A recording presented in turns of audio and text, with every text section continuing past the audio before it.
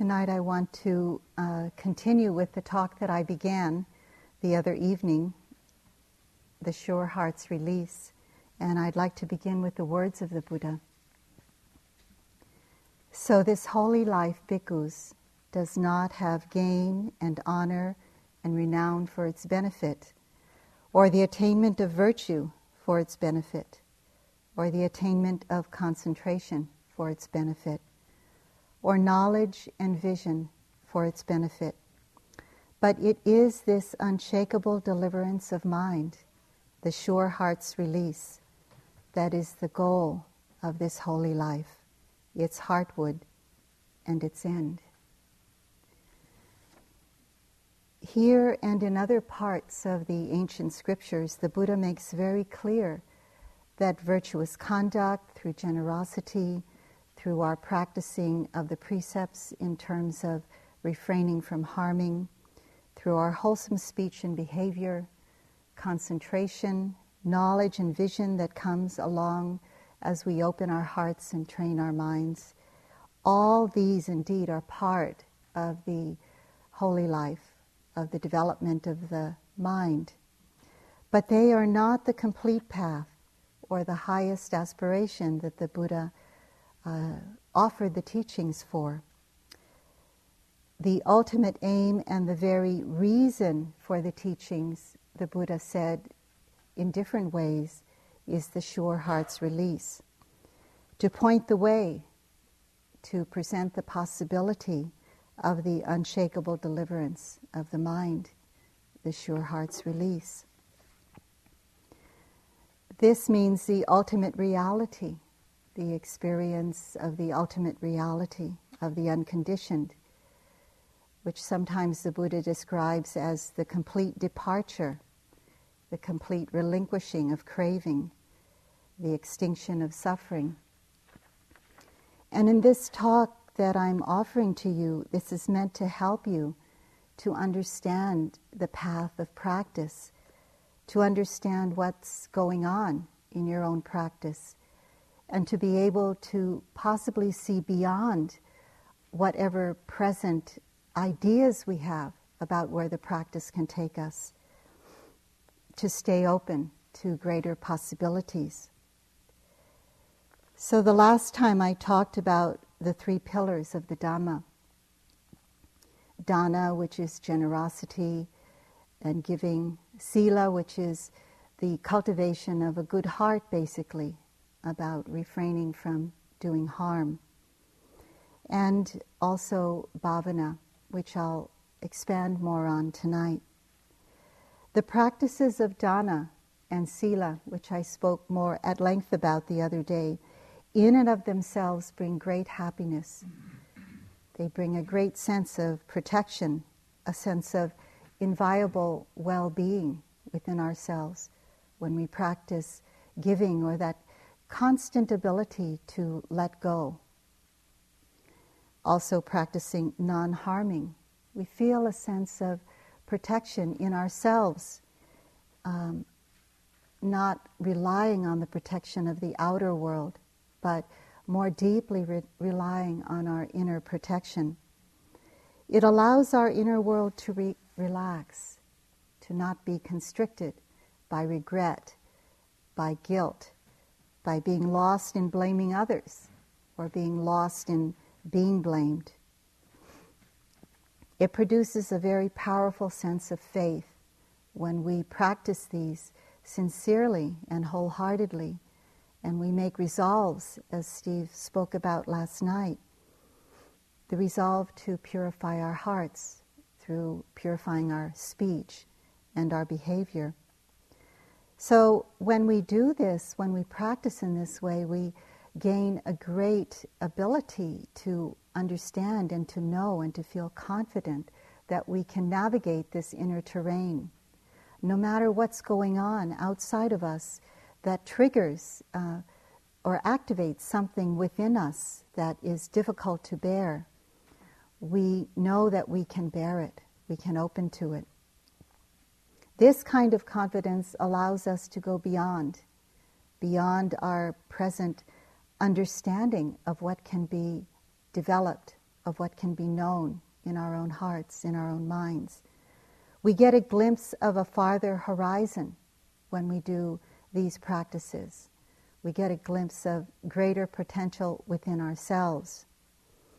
So this inherent capacity we have to experience happiness and peace in ways that are not dependent so much on the outer world, not conditioned upon anything in this world. More and more we learn this. It's not theoretical to me.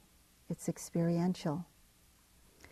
So when we understand that there's this possibility for a deep happiness and peace to come, not conditioned upon anything in this world, maybe there's just a glimpse or a short moment of understanding it, but it gives us great confidence and hope that it can be understood, realized, experienced more and more deeply, more and more often.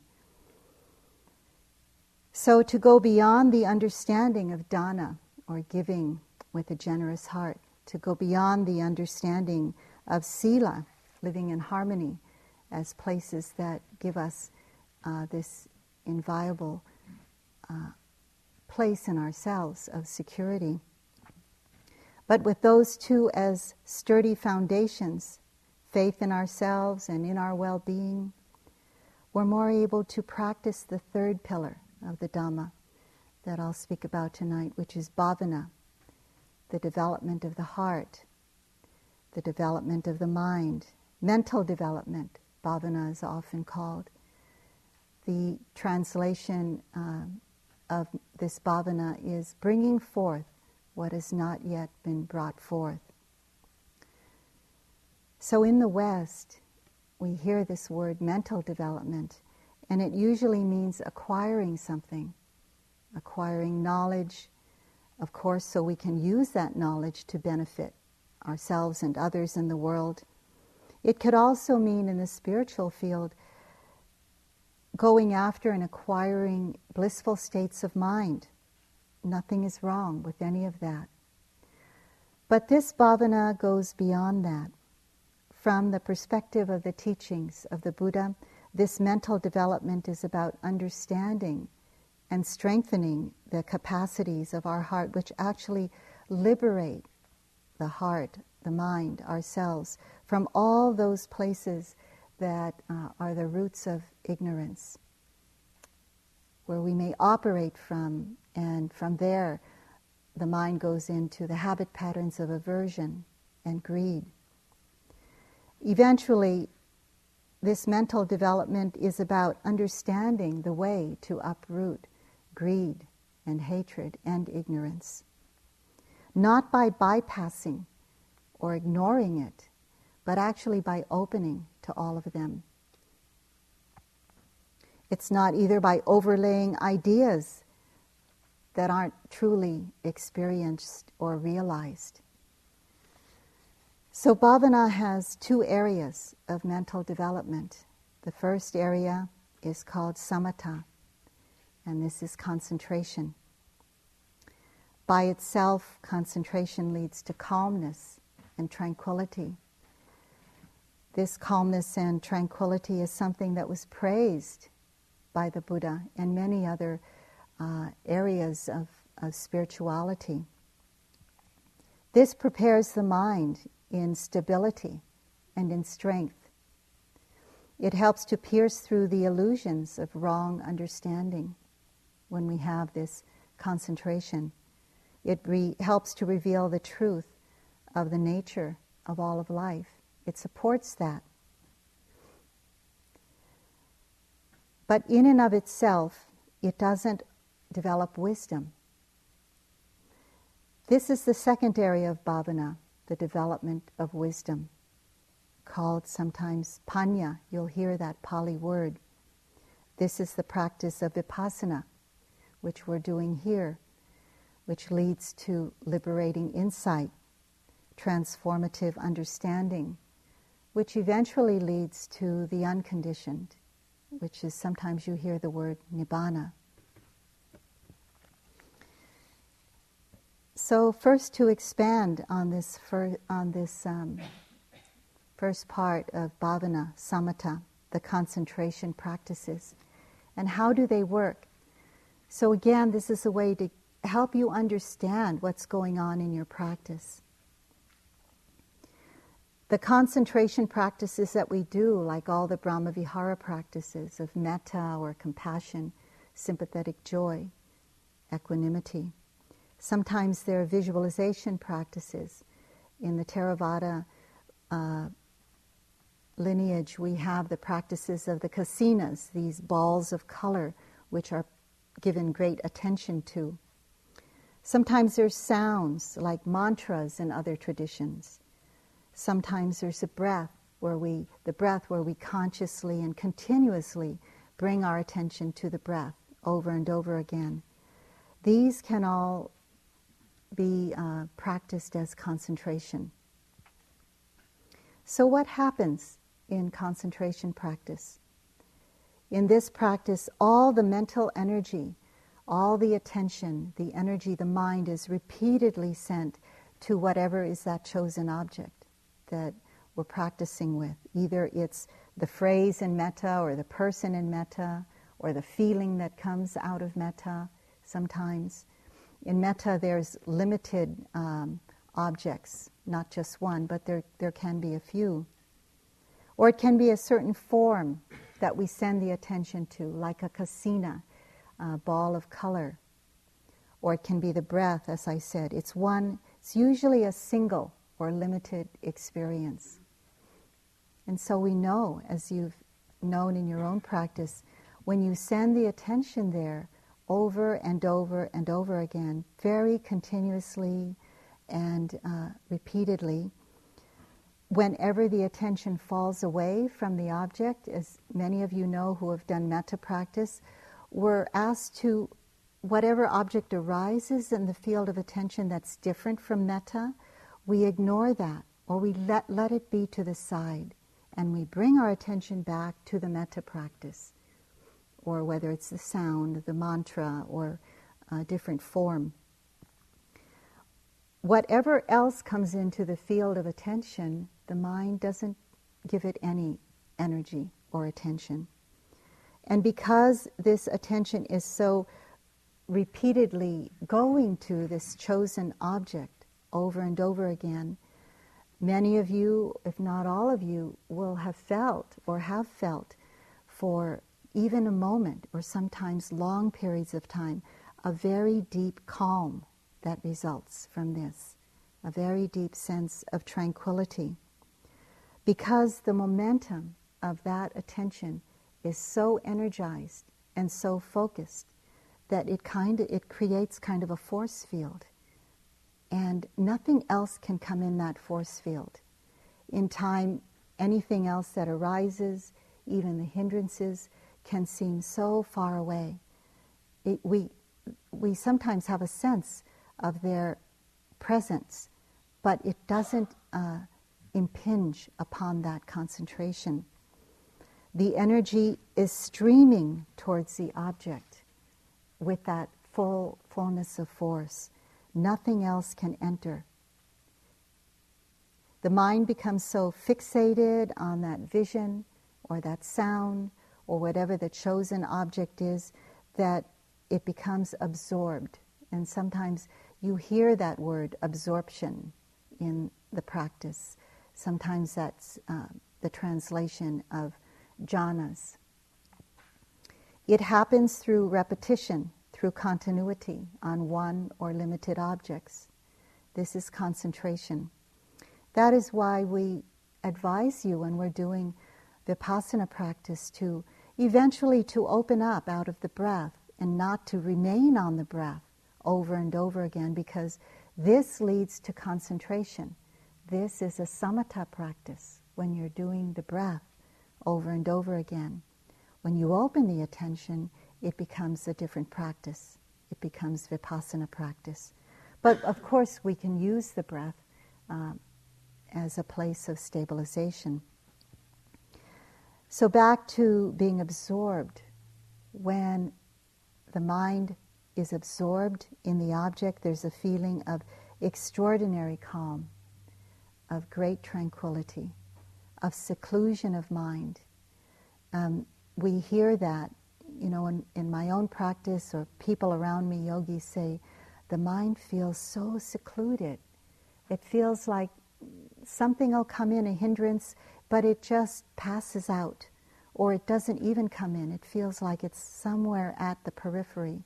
It feels like in that period of time, whether it's long or short, one feels like in a protective kind of a bubble. This kind of experience, of course, is very enjoyable. It's very refined, this mental seclusion. These experiences and this practice of concentration was exalted and praised by the wise and by the Buddha. This will last, this absorption, as we all have experienced in one way or another, lasts as long as one continues to do the practice. When the momentum of the mind remains with that degree of focus, that feeling of tranquility, that feeling of deep calm remains. And of course, it can be very, very seductive when that happens. The mind, when it goes away, we'll know that we were seduced by it or attached to it because we're frustrated that we can't get it back again, or there's a sense of restlessness or anger about it. But when the practice does stop, we see that eventually that deep calm and tranquility just goes away. It dissolves. And all the hindrances return in full force. So those of you who have done the metta practice know that, when the metta stopped, I experienced with most of you, when the metta stopped and we started Vipassana, it didn't feel very good to start the Vipassana practice because we weren't protected by the seclusion as much as we were when we were just doing metta, the seclusion of mind. The hindrances come in and they're felt so clearly in the mind, in the body, in the heart. So this concentration, this tranquility, this calm are important factors. They're supporting our practice. They're supporting the deepening of our practice. But if we want to be free, we can't stay there because this is only temporary. It really doesn't free us from ignorance, from greed, from hatred. It provides this temporary place of deep seclusion, of a place where we can get a glimpse of the capacity of the mind. This is very important, that we get this experiential glimpse of this capacity of the mind and of the heart, because it brings us back over and over again to do the practice. The second category of bhavana is the development of wisdom, liberating insight, vipassana. And this is our vipassana practice. This is what actually frees the mind of ignorance, of greed and hatred. Very supported by concentration, by calm. The word vipassana means seeing things as they really are, with extraordinary moment-to-moment mindfulness. Not the kind of mindfulness that gets us through the day or that just helps us to be present with whatever experience there is. It's not just a matter of being present with experience. It's a matter of being really intimate with a moment-to-moment experience. So it can deeply, as Joseph talked about this morning, deeply penetrate into that moment. So this extraordinary mindfulness is what Vipassana is all about. And when we do this practice, we open to the full range of experience, as the Buddha said, opening to the 4 foundations of mindfulness, not just one, not just the breath, or not just the experiences of the other, of all the 40 different kinds of samatha practices, but of all the 4 foundations of mindfulness. Sensations in the body we open to, feelings, pleasant, unpleasant, neutral feelings, the full range of mental experiences, the mental moods of the mind, the objects of the mind, which include joy, metta, anger, cruelty, compassion, frustration, impatience, patience, all the wholesome and unwholesome. Whatever is part of the habit pattern of this mind is open to. The experiences of the sense doors, hearing, smelling, tasting, all of those. The subtle and the gross. So during Vipassana, of course, we can use something as a primary anchor to come back to, like the breath, or place in the body, or sound, hearing. But we don't stay there. We just use it as a temporary place to stabilize the mind, to gain some support with some concentration that we can then bring to the next moment. It's not exclusively on any one object. This is the big difference between Vipassana and Samatha.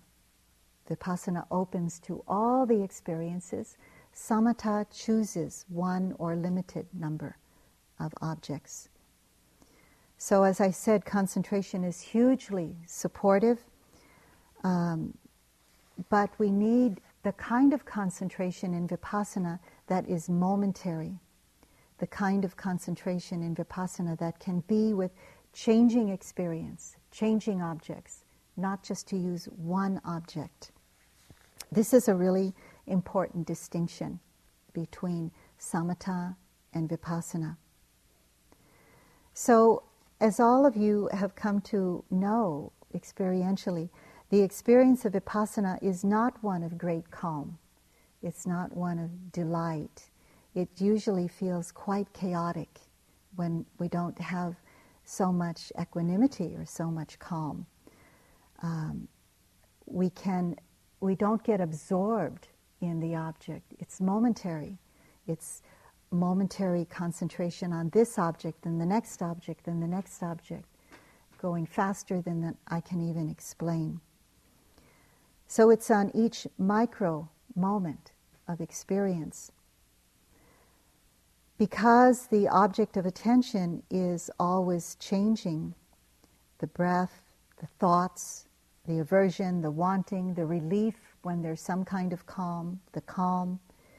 This is an important element of vipassana practice, that it is on changing objects, so that insight into impermanence can happen, can be open to.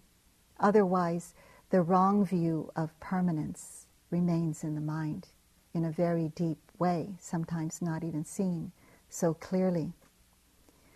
So in the Vipassana practice, the subjective experience can be one of chaos when equanimity isn't strengthened yet. We just feel like we can't stay on anything, even for a moment. There are a couple of times in practice, maybe more than a couple for me, where it opened to this experience of this changing nature of everything, and it was very scary for me just to open to it. I remember once, just coming to my mind, I was in Maui and practicing with Munindra, and I was just walking outside, just very relaxed, doing the walking practice, not expecting anything on this gravel path, and seeing over and over again how things were changing, how things were disappearing, how things were when they arose, they immediately passed away.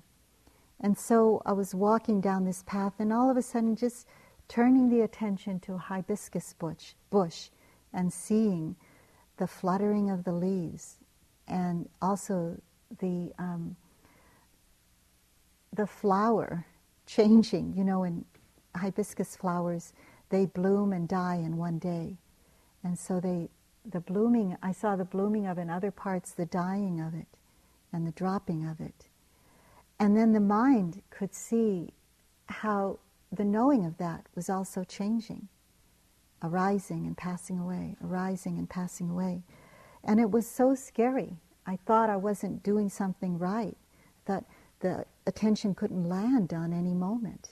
It was just dissolving every moment, every moment, every moment. So I stopped the practice and I went quickly to Munindraji, and I told him of the experience. And when I told him, everything's falling apart, my practice is falling apart, nothing stays still, can't land on anything.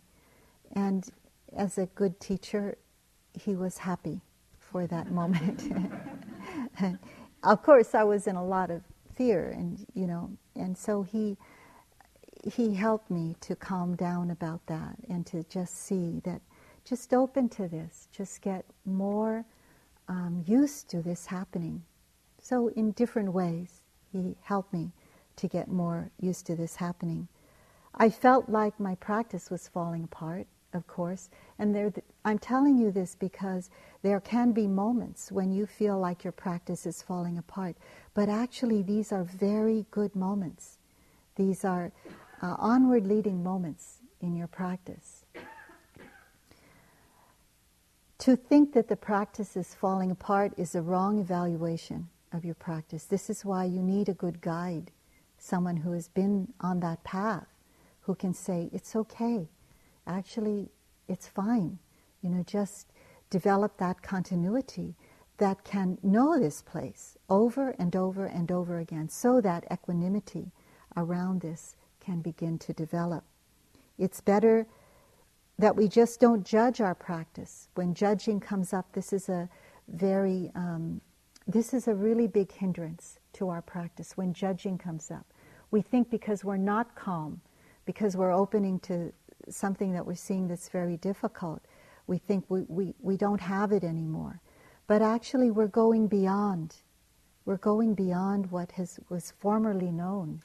And we're going into something, a new territory, which when known can bring us greater relief from what we have known before to be suffering or dukkha. It's said that, there's this judging of our practice and this wrong evaluation of our practice 2 major times in our being in any retreat or long retreat where we've gathered a lot of momentum. We may not feel it in a shorter retreat like 9 days, but in a longer retreat we will. And I experienced this myself, saying to myself and planning, I'm just going home. I can't take this anymore. I really, this is not for me. I'm going to do something else. I'm going back to doing the sign of the cross, which I still do. I have great reverence for the paths that have led me to this place. So I remember going to Upandita and saying, I'm not going to stay here. I'm going home now. But I hadn't figured out how I could go home because, I was so far away. I was in a foreign country. And so he just kept me going on it. He smiled. He was happy that this place had come to pass. And there was another time when it got even more difficult, and I felt I was opening to even more that the mind never had opened to before. And I felt like this is way too much. This is way beyond the mind, what the mind can hold. But with greater and greater practice and touching those places over and over and over again, the mind is able to be more relaxed with anything that arises. So because attention and this mindful attention is on this place of this passing away of whatever arises over and over and over again, this revealing insight into the true nature of experience starts to open. So what is that? What are the extraordinary facets that the mind begins to open to in these realizations? One of the first things that we hear in ourselves and from other yogis is this understanding, and it comes sometimes in very simple ways from yogis. It comes sometimes people express it very calmly. Sometimes there's a surprise about it. Sometimes there's a fear about it. There is this knowing that when the objects are arising, the experiences are arising, and there's the knowing of it, there comes to be seen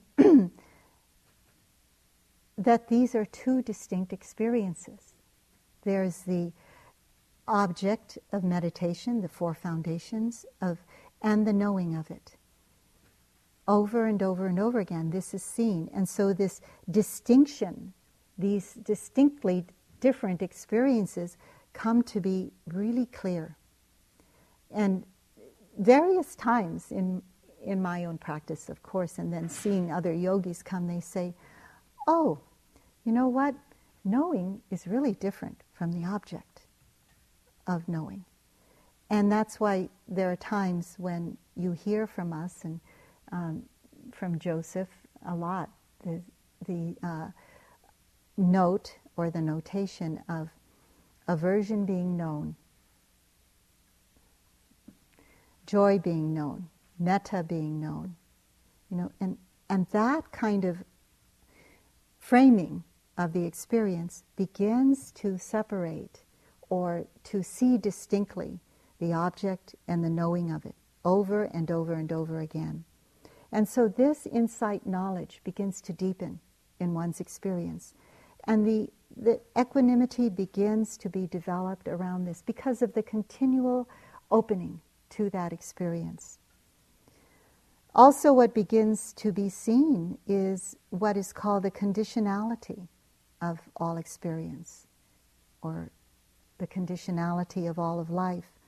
A meditator realizes experientially, not because it's read from a book, not because a teacher said so, but experientially, a meditator begins to realize everything arises due to different changing conditions coming together. Formations in the ways of sensations in the body, feelings in the mind, mental moods, mental objects, including intentions, including the knowing itself, arise and pass away, arise and pass away. Nothing really permanently exists in and of itself. This can be also scary. Or for some people, this is a relief, depending upon the conditioning of that person. So the feedback that we get as teachers, and that we've known our teachers to know too, is we see that these conditions, they're just conditions. They're just events. One yogi said, just very matter-of-factly, said to me, not here, but in another place, they're just events, right? Events arising and passing away. And every event that I have noticed, said this meditator, every event that I have noticed really is just dissolving. It's not solid. There's nothing solid inside or outside or in the solidity of the connection to anything else that's really solid or permanent. And so this conditionality of all phenomena becomes to be known. This is another insight knowledge. Because of the continuity of practice, the momentum of mindfulness builds a lot of strength, supported by the momentary concentration. And what happens is that it penetrates, or it pierces, or it unveils the illusion of solidity. So whatever one has thought about before to be solid, this body or even this mind, as some kind of entity, not solid, but as some kind of entity, the compactness of everything begins to be seen through because of this strength of mindfulness, moment-to-moment mindfulness, extraordinary mindfulness, because of this supportive condition of concentration and other conditions like equanimity or calm, tranquility, energy, joyful interest. the body or the moment or the momentary experience of what we call body, the sensations that arise in the body that make up what we call body, are experienced elementally. We no longer put a word, oh, this is the body that's doing this, or this is the knee that's having this pain. It begins to go through those appellations of body, of knee, of me, or mine even, and they just become experiences of the elements, basically. So we don't see it as the elements, we don't put that kind of framework around it. But take, for example, the earth element. Earth element is manifested as hardness or softness. It's manifested as smoothness or roughness sometimes. So this is what we experientially notice. Hardness, softness, roughness, smoothness. The air element, how is that manifested in the body? It's manifested as vibration. Sometimes when the mind is very still, the body seems to be very still, we feel very subtle vibrations. Someone here even said, I opened my eyes to see if the body was moving, but the body wasn't moving. It was picking up these very subtle vibrations, the air element, moving. Vibration, swaying. Sometimes there's a feeling of swaying. Sometimes it's stiffness in the body, like air filling up a balloon and becoming stiff. Sometimes when there's a lot of concentration, somebody here said also, I just felt the body on its own just become very stiff, and the spine became very straight and the head became very pulled up. This is the air element. And Manindra said, told me once, when concentration is very strong, then air element becomes activated in the body. So this is when we feel the vibration, the stiffness come up in the body. Then the fire element is temperature, is heat and coolness and all the variation in between. This is what is felt in the body when there's a lot of continuity of practice. Coldness in the body, heat in the body. Sometimes yogis feel a lot of coldness, sometimes a lot of heat. Sometimes in a very hot place like Burma, you'll see people all covered up, with lots of blankets and a hat over their head. And then oh, this is the heat element. This is the fire element happening in that person's body. So sometimes I'm after a yogi who's presenting the report to the Sayadaw, and that person is saying, oh, there's a lot of heat, there's a lot of coolness, and the Sayadaw just says, just notice it as heat, as coldness, as coolness. Don't make stories up about it. Just notice that it's happening. So that's the fire element. And the water element, this gets manifested. These all get manifested because we stop seeing it as we stop seeing this thing that's happening as me, as mine. It just becomes all these elements happening. Water element is experienced as heaviness in the body. It's not one that can always be directly seen because it's what is the cohesive quality of all of these elements. So the experience of all of these in the body become seen so clearly. The arising of fire element and the dissolving of it, the arising of water element, the dissolving of it. Pain. Pain is pain at one time when we haven't developed a lot of concentration. But when a lot of concentration is developed, the pain is seen through. It's no longer the concept of pain. It's just these elements arising and passing away, manifesting in the different ways that it manifests. So that's the body. But what about the mind in all its changing manifestations? A moment of the mind arises is as pleasant, unpleasant, neutral, or as a mood of the mind, or as intention even, or as even knowing, or beautiful experiences like equanimity, like joy, like metta, like compassion, or the unbeautiful parts of the mind, like anger, clinging, of course, on all its various striations.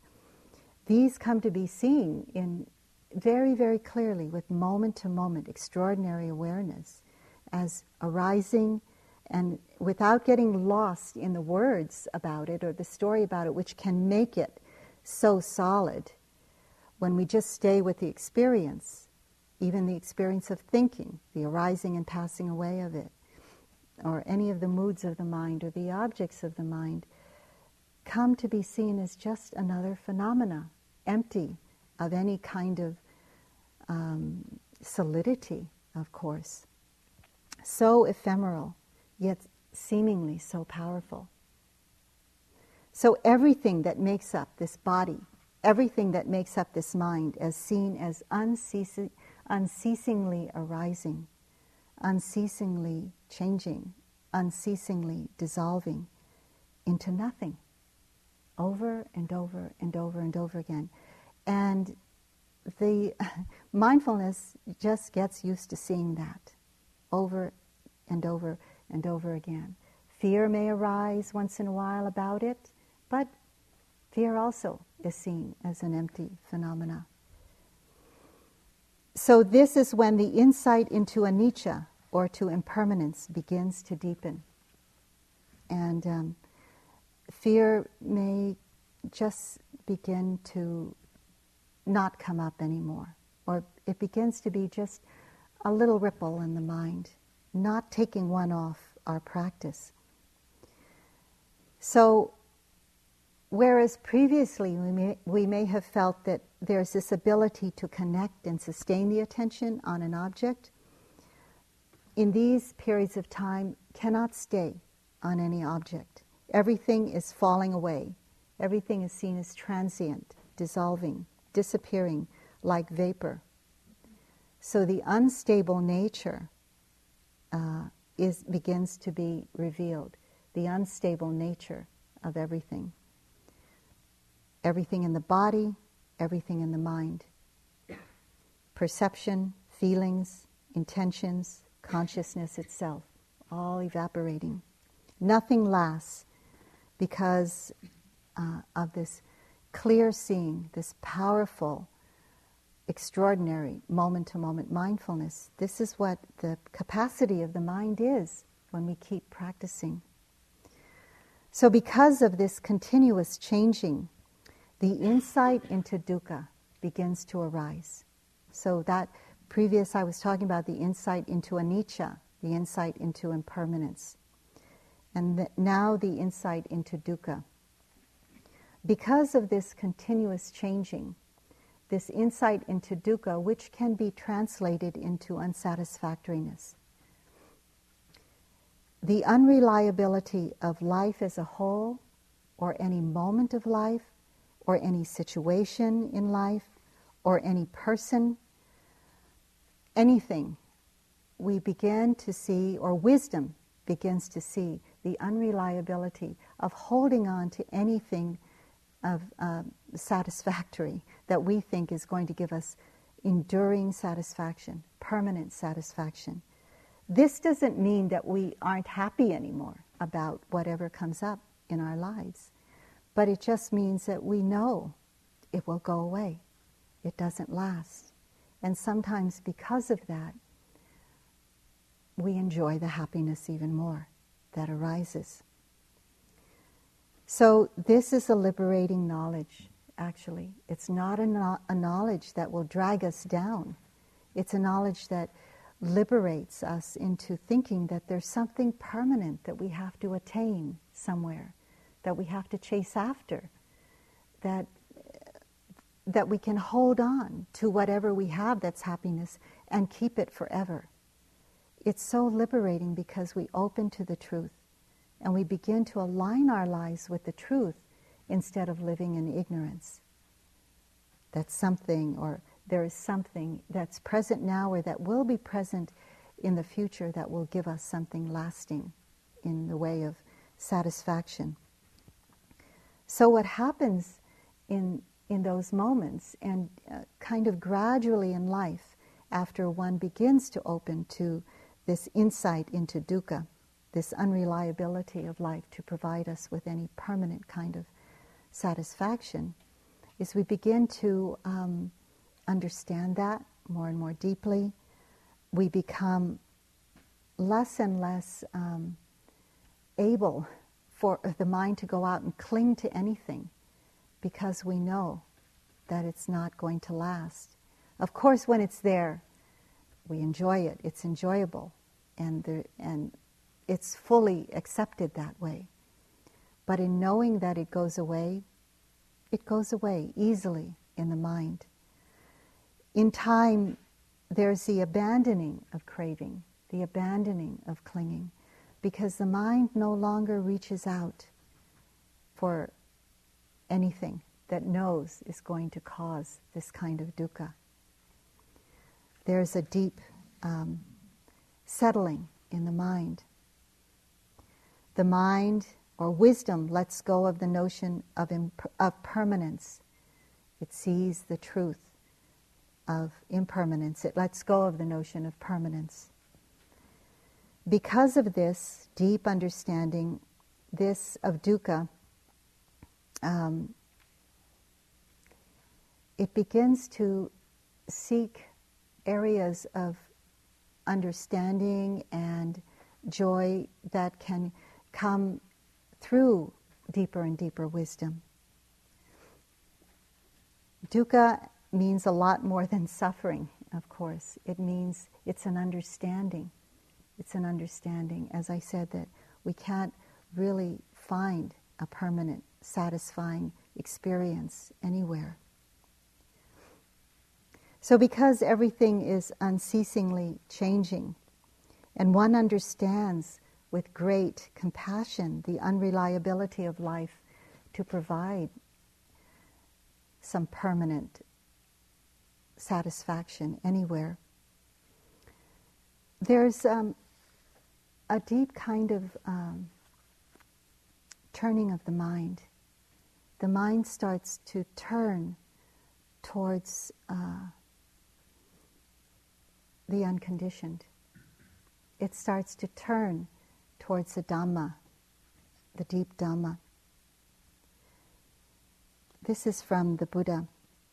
He spoke this to the bhikkhus, and it always usually names the place. At Savatthi, he said to the bhikkhus, form is impermanent, feeling is impermanent, perception is impermanent, volitional formations are impermanent, consciousness is impermanent. What is impermanent is suffering. Why? Because we hang on. When there is no wisdom, we hang on. We cling. We cling to what is impermanent, thinking that it is permanent. So, from the basis of the insight into impermanence comes the opening to the insight into dukkha. From the basis of the insight into impermanence, or sometimes you hear the word anicca, comes also the insight knowledge of anatta. Atta means self, anatta, not self. So comes the insight into the not self characteristic of existence. All of these three are characteristics of existence. Anicca, or impermanence, dukkha, or unsatisfactoriness, and anatta, this not self characteristic. So this is again from the Buddha's words. This is from the Sutta of the Greater Advice to Rahula, his son. So he said, Rahula, develop meditation on the perception of impermanence. For when you develop meditation on the perception of impermanence, the conceit, I am, will be abandoned. The conceit, I am, will be abandoned. So how is that? Of course, when everything is arising and passing away, that we think of as self, this form, this body, perception, feeling, pleasant, unpleasant, neutral, volitional experiences, or consciousness itself. When all of that is seen as impermanent, where can we hold anything within those experiences that we can say, this is permanent, this I can hold on to, this is controllable? In any one moment of that experience, or any one of those experiences, or any of those experiences coming together that form like what we call a sense of self. Can't hang on to any permanence there at all, any solidity there at all. The aspects of mind continually arising and passing away. Nothing solid in here. And neither is it in connection with anything else. In the oneness of everything, there isn't anything solid there either. So in this pixelated view of experience, this moment-to-moment view of experience, there is seen so deeply, profoundly, experientially, there is nothing to name as Kamala, as woman, as self. It's sort of, it can be fearful, but it can be incredibly relieving too. Of course, there can be fear about this, but then again, even as with anicca, as with dukkha, the mind becomes more deeply and deeply understanding of this. Wisdom grows. The ability of the mind through equanimity to hold this grows, becomes stronger. And so one comes to understand, yes, there is a sense of self. All of these experiences of the body, of the mind, that come together to form this sense of self that must relate in the world and must be in the world as a relative sense of existence, of being. But deeply, one begins to know in the absolute realm, in the ultimate realm, the not-self characteristic of all of existence, of any one experience or any experiences coming together to form a sense of self. It's just a sense of self. But as Aitken Roshi, used to be one of our neighbors on Maui and a great teacher, he said, your sense of self can do great things in the world. Don't forget that. It's a sense of self, but it can do great things in the world. It can help. It can have compassion. It can do good. It can also do evil. So when we understand this and we're able to live with the relative understanding and the absolute understanding, we live with the deeper knowledge. This is called living with wisdom. It's living with the whole truth, not just part of the truth, not just the part of the truth that makes us comfortable or that kind of puffs up our sense of self, but it's a kind of truth that brings humility, that brings more compassion, that brings, of course, with it greater understanding when we see the suffering in the world. We understand how hard it is. This is from Trungpa Rinpoche, and he gives a description of this anatta very beautifully. So I'd just like to read his description. The experience of oneself relating to other things is actually a momentary discrimination, a fleeting thought. If we generate these fleeting thoughts fast enough, we can create the illusion of continuity and solidity, or a self, the illusion of a permanent, enduring self. It's like watching a movie. The individual film frames are played so quickly They generate the illusion of continued movement. So we build up an idea, a preconception, that self and other are solid and continuous. And once we have this idea, we manipulate our thoughts to confirm it. And we are afraid of contrary evidence. It is the fear of exposing this, or the denial of impermanence, that imprisons us. It is only by acknowledging impermanence that there is a possibility of appreciating life as a creative process. So we come to understand this, and the mind or wisdom sees things as they really are. This is what Vipassana is, to see things as they really are. Impermanent, unsatisfactory, not self. These are the characteristics. During this time, this profound equanimity begins to develop towards all formations. It's called sankhara upekkha. Upekkha means equanimity. Sankhara means all formations. No reactivity to any experience that arises through the 5 sense doors or through the sense door of the mind. When the mind is like this, we begin to see, as I'm told or read about, that this is like the mind of an arahant. This, what is sometimes called 6-limbed equanimity, or sankhara upekkha. This is a time when Munindra would say, for example, let go, let go, let go, let go, let go of everything. It's not because we have to intentionally let go, it's because of seeing the impermanent nature of everything. Form is impermanent, feeling is impermanent, perception is impermanent, volitional formations are impermanent, consciousness is impermanent.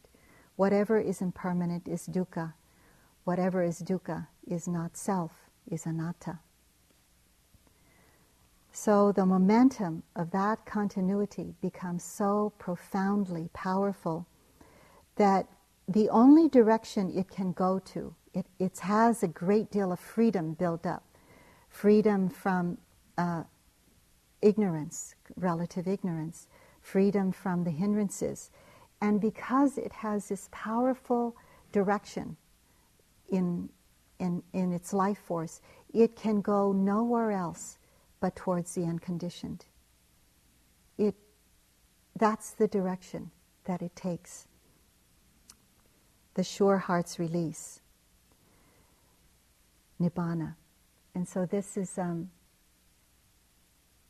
inevitable if we take this path seriously. It may not be part of your vision right now, but by walking this path in a sincere, serious way, it's inevitable that this will happen. As U Pandita says, in this very life, it will happen. And so I'd like to read you the Buddha's words about Nibbana, because it really cannot be described, it is said. There is nothing actually to describe. It's beyond thoughts, it's beyond words, beyond description, beyond imagination, beyond formations, even the formation of knowing. It's beyond that formation. It's beyond dying, it's beyond birth, it's beyond becoming. When the Buddha realized this, it said that the spotless, immaculate vision of the Dhamma arose. And this is what he said. Through countless rounds of birth I traveled, seeking but not finding the house builder. Painful is birth again and again. O house builder, now you are seen. You shall build no house again. Your rafters all lie broken. Your ridgepole is shattered too. The mind has attained to the unconditioned and reached the very end of craving. This is in the Dhammapada. And so the Buddha says from the Udana, There is, O monks, an unborn, an unbecome, unmade, uncompounded. If there were not this unborn, unmade, uncompounded, then there would be no deliverance here visible from that which is born, made, compounded. But since there is this unborn, unbecome, unmade, uncompounded, a deliverance is possible from that which is born, become, made, compounded.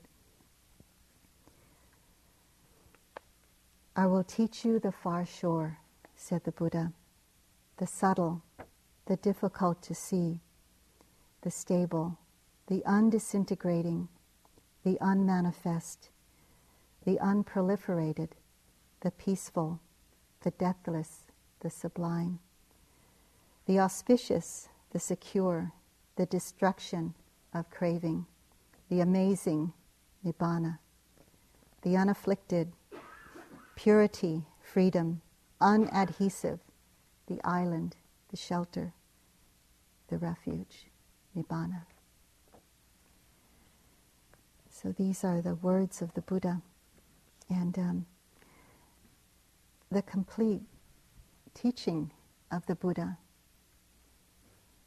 Our teachers always said that we shouldn't hold back from the complete teachings, not just to give things that are comfortable for the mind to hear, but the things and understandings far more reaching.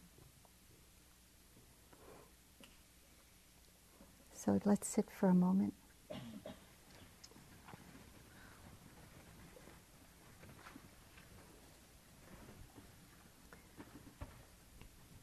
I'd like to, as you're being quiet, end with these words from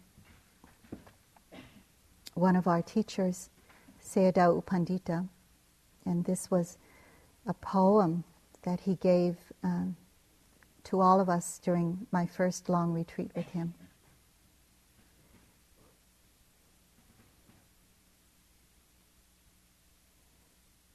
Adorned with a garland of giving, feeling joy and dignity with kind living, birth only in states of clarity, great beauty results with integrity.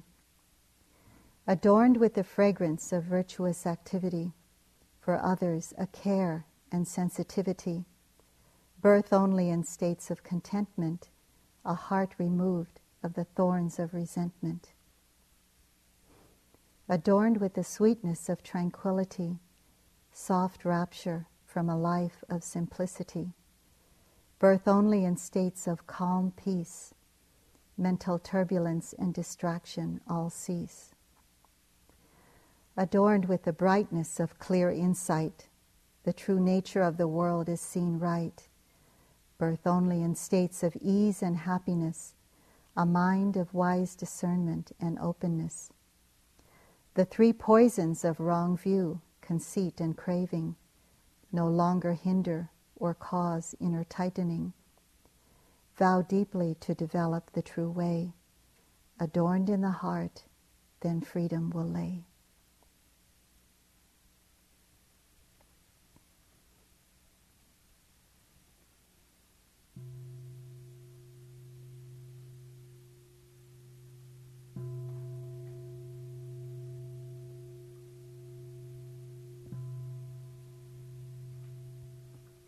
Thank you for listening to the Dhamma.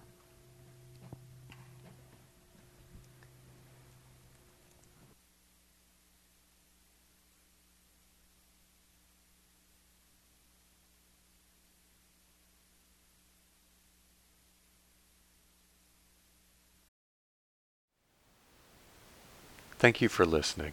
To learn how you can support the teachers and Dharma Seed, please visit dharmaseed.org/donate.